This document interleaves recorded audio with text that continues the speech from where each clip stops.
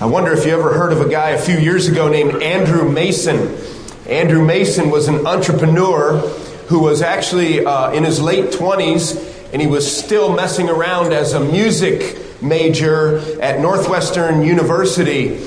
And he decided, after fooling around with some ideas, to play on some words. He took the word coupon, like as in a grocery store coupon, and the word group, and he started an online social media sensation a few years back called Groupon. And the site offered daily discounts on services and products. And right after he started it, it was expected to hit a value of $350 million, that company, that year.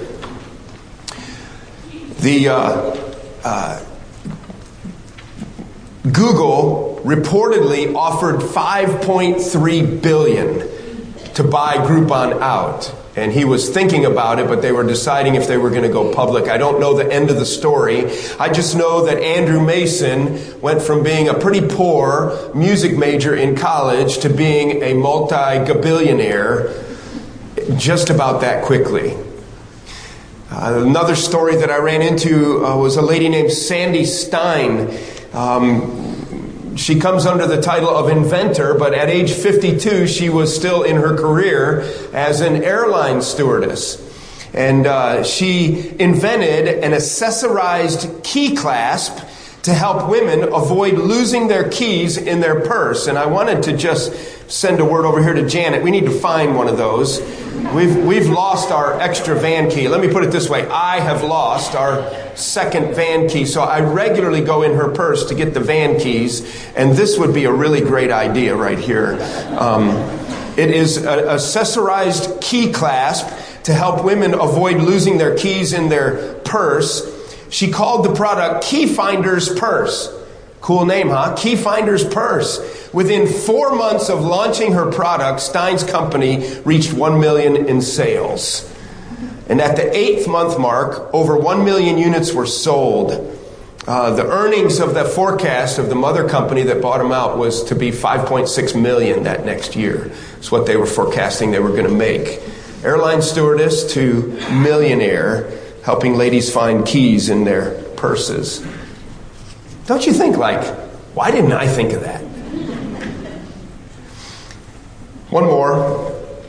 Rick Norsigian, who was a collector, he was a local painter. I assume that meant like an artist painter. Maybe he painted houses too. I'm not sure. It just says he was a local painter. I think he was an artist. He found some photographic prints at a garage sale for roughly $50. Last summer, you know where this is going, don't you? Last summer, the flea market find became the bargain of a lifetime. Historians confirm that the collection of glass negatives belonged to the legendary nature photographer Ansel Adams and are worth around $200 million. And you think to yourself, how come that never happens to me? You know, why didn't I think a few years ago of pet rocks or Beanie Babies? I mean, that's just not that hard to do. Because why? Because wouldn't we love to have more money than we have today? Wouldn't we love to be rich? I invite you to turn to Matthew chapter 19, and as we enter this sermon time today, I suspect that if we took a poll, nearly everyone in the room would say to themselves, I wish I were rich, or I wish I had more money than I have now. That's not necessarily wrong or bad. By the end of our sermon time today, I want to encourage you to be in a mindset where we have a contentedness with where God has us in life. Not to take away any hard work ethic here or any desire to improve our living and lifestyle. I think that all of that falls under a Christian biblical work ethic. That's not really what we're talking about. What we're talking about today is what we've incurred as Jesus encountered a conversation with a very wealthy young man, and in his desire to be wealthy and to stay wealthy, he lost sight of true wealth. So you might say that he was a wealthy pauper. Externally very rich in this world, but in light of eternity, he was steeped in nothing but poverty. I want to actually reread that part of the story. It'll take a little bit of time for us to read the entire section. This is Matthew chapter 19. If your notes are handy, we'll be able to click off the story, breaking it down, understanding then the follow-up. After this rich young man that is a ruler in our parallel passages in Mark and Luke, we understand that he's a young man. We understand that he is a ruler, probably a religious ruler of the day. Last week we talked in detail about him and how he turned away from the Lord after asking him one of the most important questions anyone could ever ask, and that is, how can I have eternal life? He turned away sad because he had great riches. And the part of the point of the message today is that wealth in this world isn't necessarily all that it's cracked up to be. Let's read our text. Matthew chapter 19, beginning with verse 16. And behold, a man came up to him, saying, Teacher, what good deed must I do to have eternal life? And he said to him, Why do you ask me about what is good? There is only one who is good. If you would enter life, keep the commandments.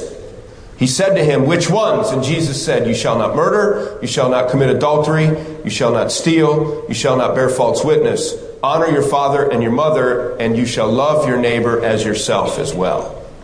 And the young man said to him, All of these I have kept. What do I still lack? And Jesus said to him, If you would be perfect, go, sell what you possess, and give to the poor, and you will have treasure in heaven, and come, follow me. And when the young man heard this, he went away sorrowful, for he had great possessions. There it is, one of the saddest moments in a person's life, where they allow something that they're holding on to in this world to keep them from an intimate relationship with Jesus Christ that leads to everlasting life. Now verse 23 begins our text for today. And Jesus said to his disciples, Truly I say to you, only with difficulty will a rich person enter the kingdom of heaven. Again I tell you, it is easier for a camel to go through the eye of a needle than for a rich person to enter the kingdom of God. And when the disciples heard this, they were greatly astonished, saying, Well, who then can be saved? But Jesus looked at them and said, With man this is impossible, but with God all things are possible. And then Peter said in reply, See, we have left everything and followed you. What then will we have? And Jesus said to them, Truly I say to you, in the new world, when the Son of Man will sit on his glorious throne, you who have followed me will also sit on 12 thrones, judging the 12 tribes of Israel. And everyone who has left houses or brothers or sisters or father or mother or children or lands for my name's sake will receive 100-fold and will inherit eternal life. But many who are first will be last, and the last will be first. And in case I forget it, I'll say it again when we pick this up 4 weeks from today, Lord willing. That verse 30, but many who are first will be last, and the last first, is actually the introductory concept for the parable of the laborers in the vineyard, which is just an odd parable that makes most of us very uncomfortable. And we'll look forward to breaking that down later. Well, what I want you to see is that when we hit verse 23, this young man has just walked away. He's had great wealth. And he had a good question. He evidently was bothered by some inner insecurity that he hadn't quite kept the commandments, although he claimed that he had. And he wondered if there was just kind of some catchphrase somewhere. Is there another commandment that I might have missed? And Jesus lays out for him a list of commandments that were pretty easy to gauge externally. Adultery, murder, lying, honor your father and your mother, check, check, check, check, check. And then he throws in that love your neighbor as yourself, and Jesus is setting him up like some kind of Venus flytrap to snap around him and to catch him in his own self-pride as he says, I've kept all these commandments. And so then Jesus puts it on him and he says, all right, if you've kept all the commandments, take your stuff, go sell it, give the money to the poor, then come follow me. And he goes away sad because he had great possessions, proving then that he had not kept the commandments and that he did not love his neighbor as himself, and he did not want them taking their fork and eating off of his dessert plate because he loved himself more. What an interesting position we find ourselves, and the man walks away. In Mark's account, it says that Jesus looked at him and loved him. Jesus has some emotion about him here. I take it that the disciples have observed this entire scenario. Probably didn't take very long for this conversation to take place. And then Jesus turns, and number one, we have a teachable moment with the master teacher, Jesus. We have this teachable moment. The disciples have just watched it happen, and Jesus says to his disciples, and we know it's a teachable moment because of this phrase that is a repeated phrase in the New Testament, truly I say to you. All right? Verily I say to you, truly I say to you, listen to me. He's going to make some point, and he's striking it with a couple of underlines here. So whenever Jesus turns to you and says, verily, verily, I say unto you, or truly I say unto you, you know that you really want your antennas up. Now, got to be careful because everything Jesus says is absolutely equally important, isn't it? But you understand what I'm saying. Our Lord is setting up his disciples to capture their attention because he wants to drive home an important principle of the spiritual life that applies to everyday living. Jesus wants to drive home an important truth, Truly, I say unto you. So we see that phrase. He comes out then with what, number 2 on our outline, is a most radical statement in the ears of the disciples. All right? So look what he says. Verse 23, truly I say unto you, now it is only with difficulty that a rich person will enter the kingdom of heaven. Okay, I get that. All right? It's a little bit of a struggle. Get my eyes off me, get my eyes off my project, get my eyes off my money. But then he goes on and he actually ratchets up the difficulty with which it takes a rich person to enter the kingdom of heaven. And he gives this colloquial figure of speech. Again, I tell you, okay, I want to emphasize to you, verse 24, it is easier for a camel to go through the eye of a needle than for a rich person to enter the kingdom of God. All right? Now, the reason this was a radical statement is because in the mindset of the Judaists of the day and the Pharisees and the Jews of the day, to be wealthy was an indicator of the blessing of God and that you were evidently doing things right, so that God would pour out blessing upon you. And so what you need to understand, that it was a common mindset that wealth was a testimony of God's blessing and approval. Wealth was a testimony of God's blessing and approval. It's a little bit like, how many of you remember my friend Dave Bogue? We need to have Dave back out here. Pray for Dave. I prayed for him this morning down in my dungeon as I prayed through a bunch of my pastor friends as I kind of let my mind go across the country. Dave pastors a church near Akron, Ohio. He's about into his 4th or 5th year now after a long life of itinerant work. And he loves his congregation and he's growing. But Dave is the one who got us going with Finish Line Ministries Malawi. I've already referenced them this morning. And if you recall in his earlier years, you should see Dave now. He's lost about, I can't remember, almost 100 pounds. But Dave was kind of a pudgy guy. He's kind of a big roly-poly guy, and he was kind of a happy-go-lucky guy. And when we would go to Malawi, all right, and minister, Dave was the biggest guy on the team.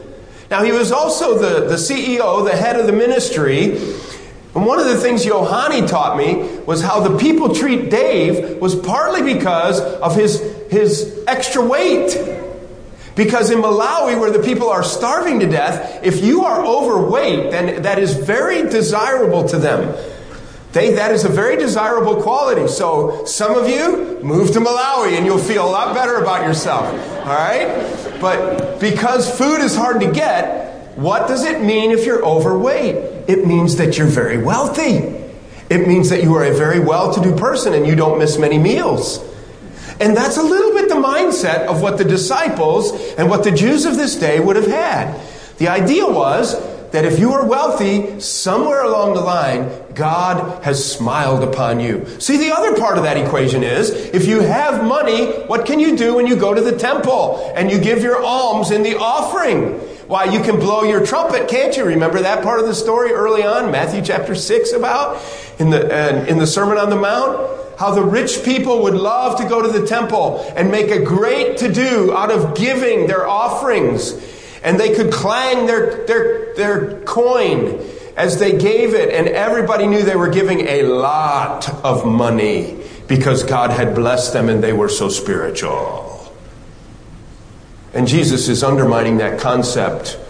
Actually, Jesus is saying it could be that nothing is further from the truth. And as Jesus does, sometimes he pokes you in the eye with one finger, and sometimes he pokes you in both eyes at the same time with two fingers. So it was a common mindset that wealth was a testimony of God's blessing. Really what Jesus is saying here is that, number 3, it was an impossible achievement. Verse 24 is that odd little saying, kind of a proverb of this camel going through the eye of the needle. Nobody knows exactly where that saying originated. Some say it was a take on a Persian proverb that they had adopted in Israel at this time and changed it from an elephant going through the eye of a needle to a more familiar animal to them, a camel going through the eye of a needle. Some people say that this was an example of how difficult it is for a wealthy person to enter the kingdom of heaven. Okay, so remember, kingdom of heaven, kingdom of God, eternal life, the bliss of the hereafter in the presence of God. We're using that in this context pretty much synonymously. The idea that this young man wanted to have everlasting life in the kingdom of God, kingdom of heaven, in the presence of his heavenly Father. Jesus is pointing out how difficult it is for a wealthy person to truly follow Christ and have everlasting life. So some people have come up with the idea that unwalled cities that had a wall for protection in the Middle East at this time, found themselves vulnerable after dark from bandits. And so they would close the heavy gates of their city, post a guard, and they would all be safe inside the city walls. Some people who were traveling or even built their homes would build their homes nearby the outside of the city so that they could quickly get inside the walls. And there is some belief, and some interpreters will suggest, that there was a small door that was off to the side of the main gate so that at night, if travelers or peddlers came along with their camels well laden with goods, they wanted to get into the city walls, that they would not open the gates lest it was a ploy for an enemy to get the gates opened at night. So they send somebody up to the gate with loaded camels, and they say, hey, we're arriving late, it's midnight, can you let the gate open so we can come in? Open the gate so we can come in. And the guard would open the gate, and then coming out of the shadows would be the warriors and bandits, and they would come and molest the city. And so to keep themselves from being able to do that, they had a little side door that they called the eye of the needle. And so what they had to do is they had to get their camel down on his knees and get some prods out, and they had to unload him and poke him through to get him through. And it all sounds good. From all the commentaries that I've read, there's evidently no real foundation for that story. It makes it seem like a rich man can barely get into heaven. Really, what I think Jesus is teaching here is that for a rich man on his own, it is impossible to get into heaven. You can't get a camel. I think it's a literal figure of speech. And it's an extreme. An eye of a needle that you would put a thread through. How can a camel get through? It can't happen. It can't happen because this is an exaggeration to make a point. But I want you to know that it cannot mean all rich people, because there are rich people who are part of the kingdom of God, right? And we have testimonies. So there's something here that Jesus is teaching. He's trying to make a point. I mean, in the notes there, I referenced that it can't mean all rich people all the time, or we would have a problem with guys like Abraham and Job and David and Solomon and Joseph of Arimathea. These were true believers in God. Joseph of Arimathea, a true follower of Christ, and they were known to be wealthy men. There are even more than that in the Bible of godly men. So what's he saying here? Now, part of the answer is found in the response from the disciples. So he says, it is, verse 24, it is easier for a camel to go through the eye of a needle than for a rich person to enter the kingdom of God. Verse 25 then says, when the disciples heard this, they were greatly astonished. All right? Wait a minute. You see, their response isn't, okay, it's hard to get into the kingdom of heaven. They were astonished and they said, who then can be saved? Now, it could be that they partly meant, in their mind, they had the well-known, I left the N off a no there, the known patriarchs might have come to their mind, and so number 4 was total astonishment. Total astonishment.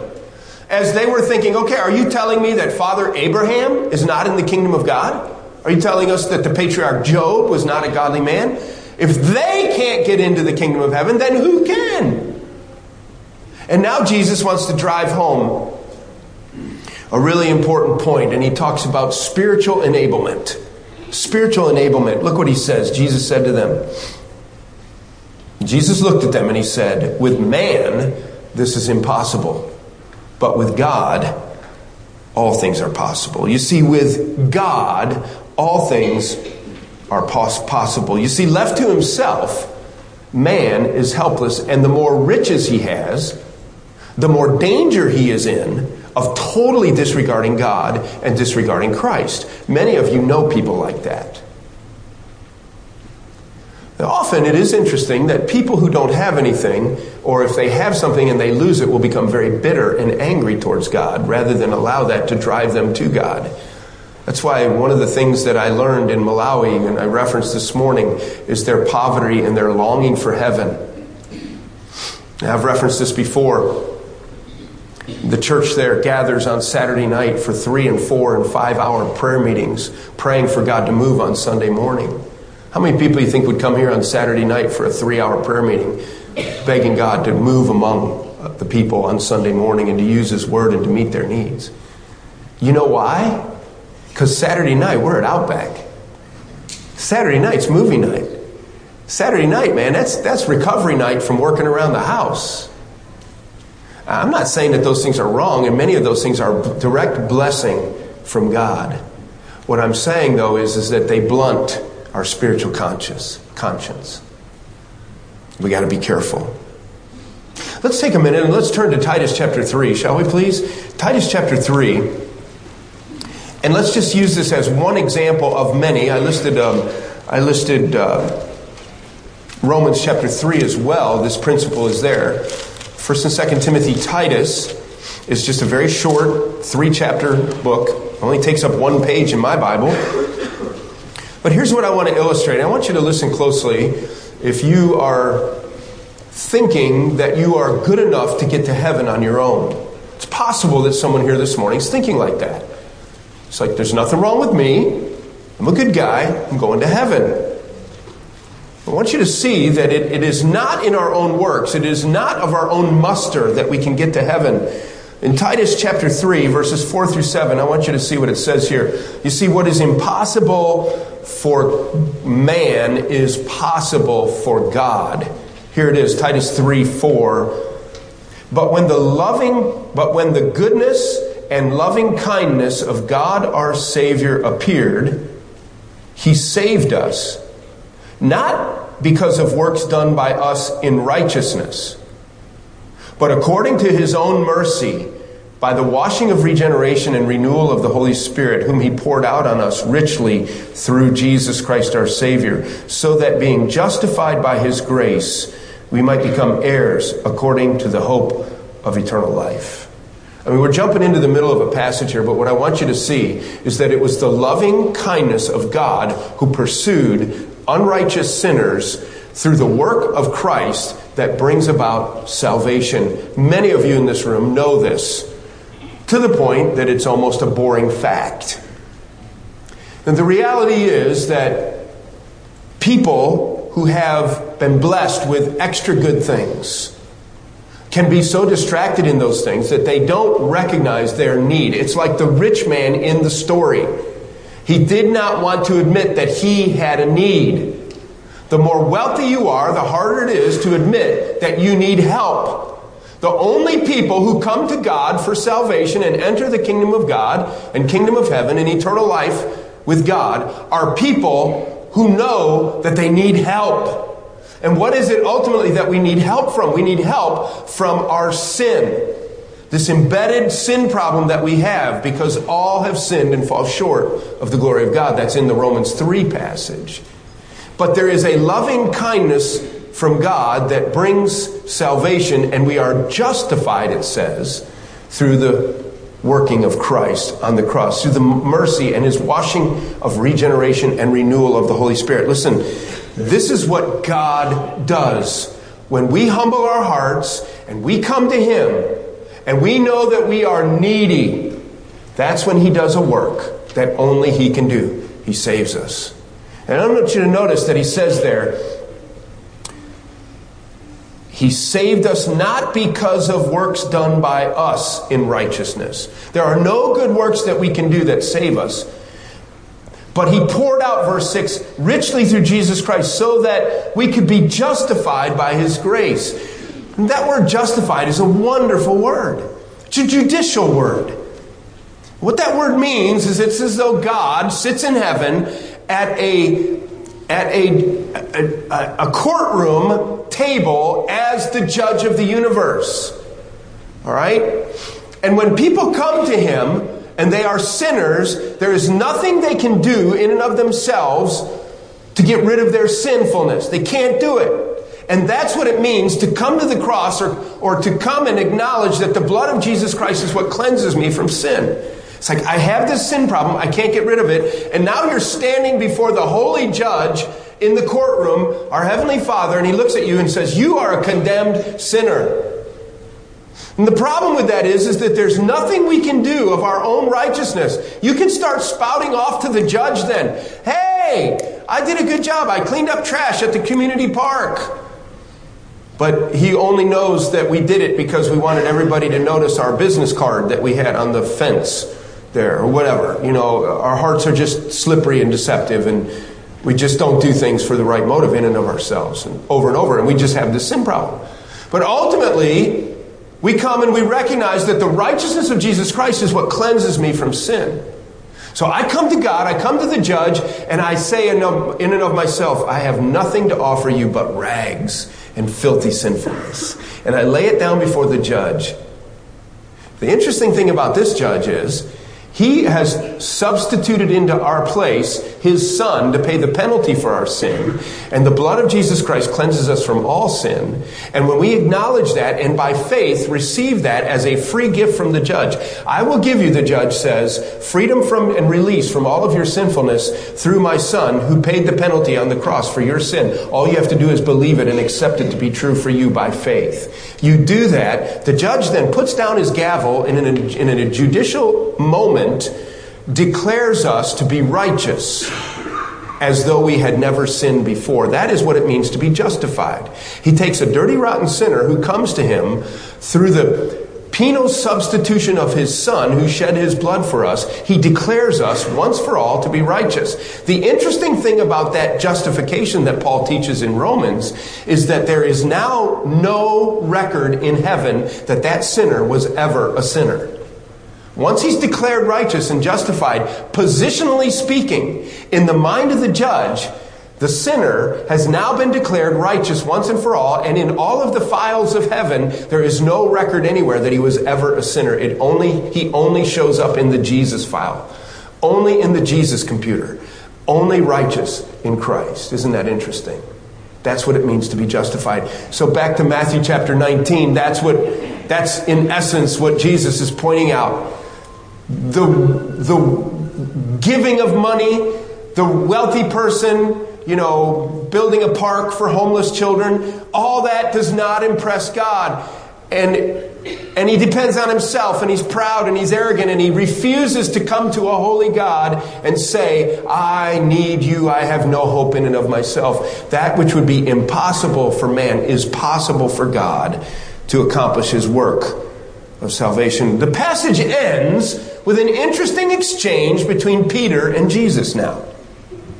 Back at verse 25, when the disciples heard this, they were astonished. Who then can be saved? Jesus said, with man this is impossible. With God all things are possible. Then Peter said in reply, well, he's starting to think about himself, and maybe not improperly either.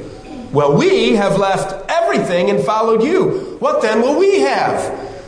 Peter is reminding him, number 6, of his personal investment. His personal investment. And Jesus in 28 through 30 clicks off 4 responses about eternal repayment. Eternal repayment. Look what he says. Jesus said to them, "Truly I say to you, in the new world, for some of you," your Bible might say, "in the regeneration, when the Son of Man will..." Now look at the words carefully.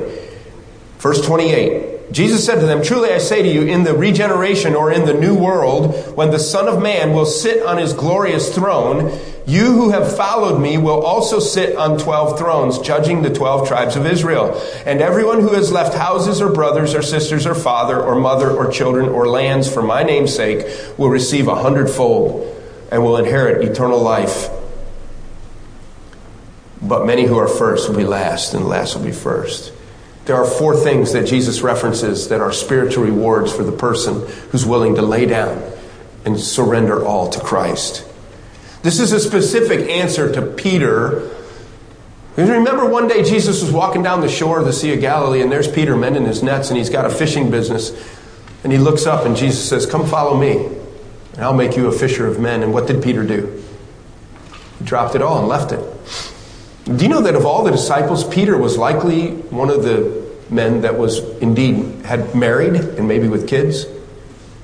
Now, I don't know what that did to his wife or how much she traveled with him. But Peter was a man who gave up a lot to follow Jesus. And that's what he's thinking. So, what's this reward? What's going to happen? And the eternal repayment, first of all, Jesus references letter A, 12 thrones. 12 thrones. You know, the Bible doesn't tell us exactly what this is. So we can only kind of put together Scripture and imagine. The other thing that he emphasizes here is this regeneration. This regeneration. It is likely speaking of the 1,000-year earthly rule and reign of Christ yet future that we call the millennium. It's in Revelation chapter 20, verse 4. And in fact, the idea there is that Jesus is going to return, and it talks in Revelation 20 about a 1,000-year reign of Christ. Israel will be the focus, and there's going to be 12 thrones there surrounding him as he rules. The martyrs of the tribulation period will be resurrected to rule with him as well. Some Bible commentaries say that those 12 thrones that are referenced there is what Jesus is talking about here. And that this is a reference to when Jesus will come. He will return to Jerusalem. And in the millennial period, Satan will be bound for 1,000 years. And Jesus will rule out of Jerusalem over a peaceful world. It's going to be utopian-like. This is the part in the Old Testament prophets where they talked about the lion and the lamb will be together, and the serpent and the lamb will be able to be together, and they won't bite each other, and the serpent won't bite the lamb, and the lion and so forth will be tame, and it'll eat straw. There'll be a change. There will be a renewal. The idea is regeneration. There will be like a new world here. It'll be this globe. And I don't know how else to take that, but in a literal way, that Jesus has yet to fulfill all of his promises to national Israel, and that there will be this period of time that's evidently 1,000 years in length, when Satan and the beast and the false prophet coming out of the revelation, out of the great tribulation period will be set aside, and Jesus is going to rule. And evidently assisting him in that oversight will be the disciples, these apostles, the 12. The 12, Judas won't be there, but evidently Matthias will be. And I think that Jesus is evidently referencing Peter. Right now, it doesn't seem so great, but one day you're going to be one of the rulers over the millennial kingdom, this literal kingdom of our Lord Jesus Christ. I don't know if that's 100% true, but that's what I think could be referenced there. We know for sure it's a good thing. Secondly, I want you to see the 100-fold return. He says, not only are you going to rule on a throne and be one of the judges over the tribes of Israel, because Israel will be the focus of that millennial 1,000-year reign period. And everyone who has left houses or brothers or sisters or fathers or children or lands for my name's sake will receive 100-fold. It's possible that he rattled off the members of the family because Peter himself had left his personal family. his mother-in-law, his wife, his children, and he is following Jesus, and it had caused complications for his family. And Jesus promises a 100-fold return. He says, we'll receive 100-fold and we'll inherit eternal life. In the parallel passages, it says, in this life and the life to come. There is an inference there that it begins in this life. And you say, well, what does that look like? So this is a blessing for this life. And remember, Jesus said, and seek ye first the kingdom of God in Matthew 6:33, and all these things will be added unto you. It includes this life.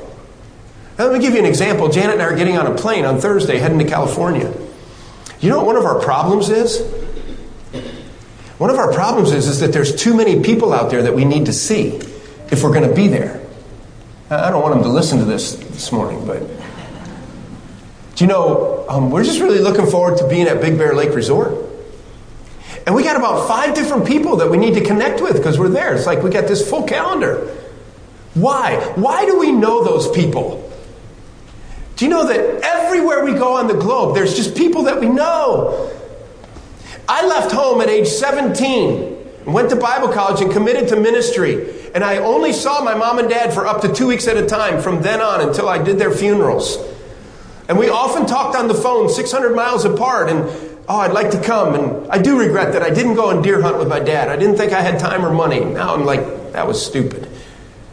But just always busy in the ministry, always busy with youth ministry, and then getting Fellowship Bible Church going and putting your hand to the plow and serving the Lord. And do you know that I have at least 100 mothers who all I have to do is call them up today and they would make me an apple pie? Wouldn't you, Mary? She would. Eva might not, but... You know why we got to see everybody out in California? Because it's 100-fold brothers and sisters that are there. It's people we went to Bible college with, and they pastor churches, and they're in ministry, and they're brothers and sisters in Christ, and we love each other, and we're looking forward to seeing them. And it's just, people are everywhere. You see, God gives that kind of increase, and He gives blessing. It's also a promise of eternal reward. It's also a promise of eternal reward when the Lord will examine our works somehow at the Bema seat. I'm not 100% what that looks like. But somehow the sacrifices of living for Christ will be rewarded in eternity future. And the reference is you'll be repaid 100 times over. Now you tell me, if you can put $1 in the machine and out pops a $100 bill, is that a good return? It's a good return. See, Jim Elliot said he's no fool who gives what he cannot keep to gain what he cannot lose. It's a good principle there, isn't it? Investing for Christ today for the return of tomorrow. It's what Jesus is talking about. Ultimately, he says, and you will inherit eternal life. In other words, you have come and followed me. I am the way, the truth, and the life. You have your faith and trust in me, and you now have eternal life. He then says the last will be first and the first will be last. And what we're going to find out is that everybody in the kingdom of God is equal. Poor people and rich people, once you get into the kingdom, are all equal. And he's going to have a fascinating parable for that. How do we apply a message like this? Well, first of all, I hope you can get the point that a personal lack of wealth could perhaps be the greatest blessing in your life. You know that? You ever think about that? To not have very much money and wealth and means and to regularly have to turn to your Heavenly Father is a blessing, not a curse. And if you have so much that you ignore your relationship with your Heavenly Father, you're not blessed, you're cursed. Secondly, always remember that there are things that are more valuable than earthly wealth. I have experienced this over and over in relationships in the body of Christ. But we're blessed beyond measure physically and materially, no doubt. We're not wealthy people, but we are wealthy in kingdom resources and church resources. What's more important than your salvation? What's more important than knowing your mom and dad are in heaven, that your children are going to be in heaven with you? That's worth more than money. What's more important than having the joy and the love of believers in Christ around you? I remember years ago, Margaret, at Junior's funeral, watching the cars line up to go to the cemetery, and I thought to myself, I might have said Donald Trump back then, there are a lot of rich people that would pay a lot of money to guarantee that this many people wanted to go to the cemetery when they die. Junior Laymaster was a wealthy man because of the body of Christ. You see, there are things that are more important than money and riches. So if you're driven to be wealthy, why? Why are you driven to be wealthy? What drives you? Maybe you're so driven that you're driving yourself away from the kingdom of heaven instead of into the kingdom of heaven. You better figure out your heart motives. Let's stand together and close in prayer, shall we please? Bow our heads.